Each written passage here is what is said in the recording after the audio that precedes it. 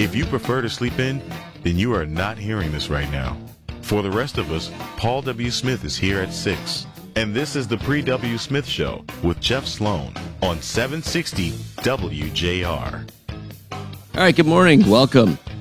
Kicking off this Tuesday morning. It's October 11th, and we love reporting great news about the state of Michigan, things happening here, awards, accolades, recognition, what makes us different, what makes us better. We love bringing that news to you. You know, we've brought news, for example, relating to Detroit being recognized as one of the top startup ecosystems now in the world. In fact, recognized as the number one ecosystem in the world for startup companies. We have recognized, for example, University of Michigan, top public university, Ann Arbor, top place to retire in the United States, top place to raise a family in the United States, and of course it goes on and on and on. Well, we've got more news, more accolades happening for our region, companies in our region, etc. Mark Pastoria, you've got a story for us this morning. Let's get to the important stuff, Mark. The real good stuff. Exactly. We're going to be known for making beer in the state of Michigan here. Okay. All right. We got 2 Michigan beer companies win gold medals at the 2022 Great American Beer Festival. That's amazing. The Royal Oak Brewery for its Northern Kolsch and German-style Kolsch category. First time they've gotten an award since 2019. And then we have the Springfield-based Territorial Brewing Company, one for their Berry Quite Contrary beer. That one won on the name alone. Yeah, there you go. Of course, we have Brian Morton with us, Kristen Kajawa. Finally, something you guys can jump in and talk about with real expertise. Finally, Brian, finally. Right. So hats off to those companies. Good job. All right, go try that beer. That's cool. That's very cool. So they won a gold medal in this competition. And did the competition indicate anything about what they were judged on? You know, I mean, I know wine, how they rate wine and so on. How they judge and rate beer, I assume is probably similar? Quickly looking, it says that awards were given in 100 different categories. So very similar to wine, I'm guessing. Okay, probably the 40th anniversary of probably obviously taste, color, I don't know. Happiness? Happiness. I don't know. There's a happiness rating. Yes. How happy are you? Yeah, right? How happy? After that, probably pretty happy. I was going to say, if you're actually better off being the one they taste later in the competition because they're a lot happier at that point. That's right. And it was a 7%, so maybe that was why Berry Quite Contrary got that Interesting. one. Very creative. And Kristen, I know you've got a really important story for us as well.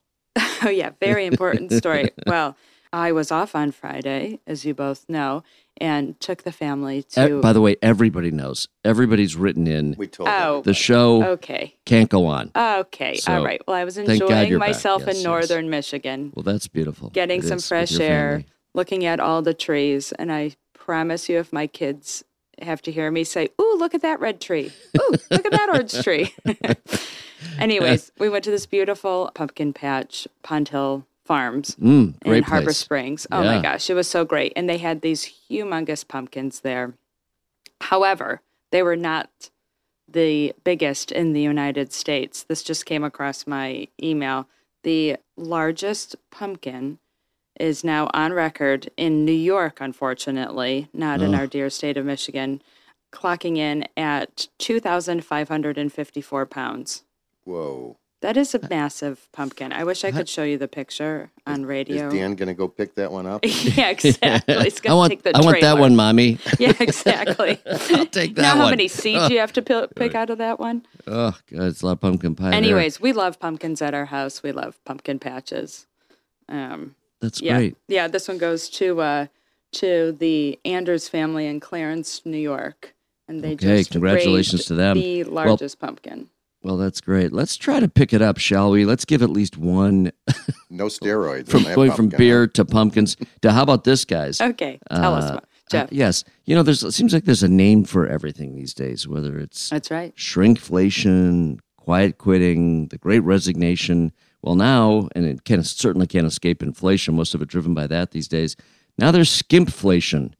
It's going to be the new term, skimpflation. Those are consumers that are beginning to really feel the pinch of inflation and starting to cut all unnecessary things out of their lives. Well, that's not necessarily a bad thing, depending on what it is. But 79%, for example, of consumers today are starting to proactively cancel subscriptions, choosing lower-cost providers, and negotiating contracts to combat inflation.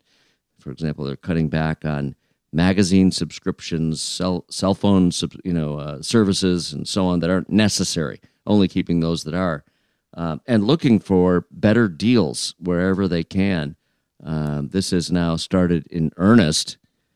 And the best way to combat this, according to a report, this report out by UJET, by the way, the best way to combat this is to provide, if you're a brand, is to provide the highest possible level of customer service. That's the conclusion of the report. You don't want Skimpflation to bite into your business. Provide the highest possible level of customer service. 73% of consumers say they'll cut their subscription or buying from a brand with just a single bad user or customer experience. There you have it. That's a good one. Skimpflation, look out. All right, we're going to run to a break. Back with more in a minute right here on the Pre-W. Smith Show.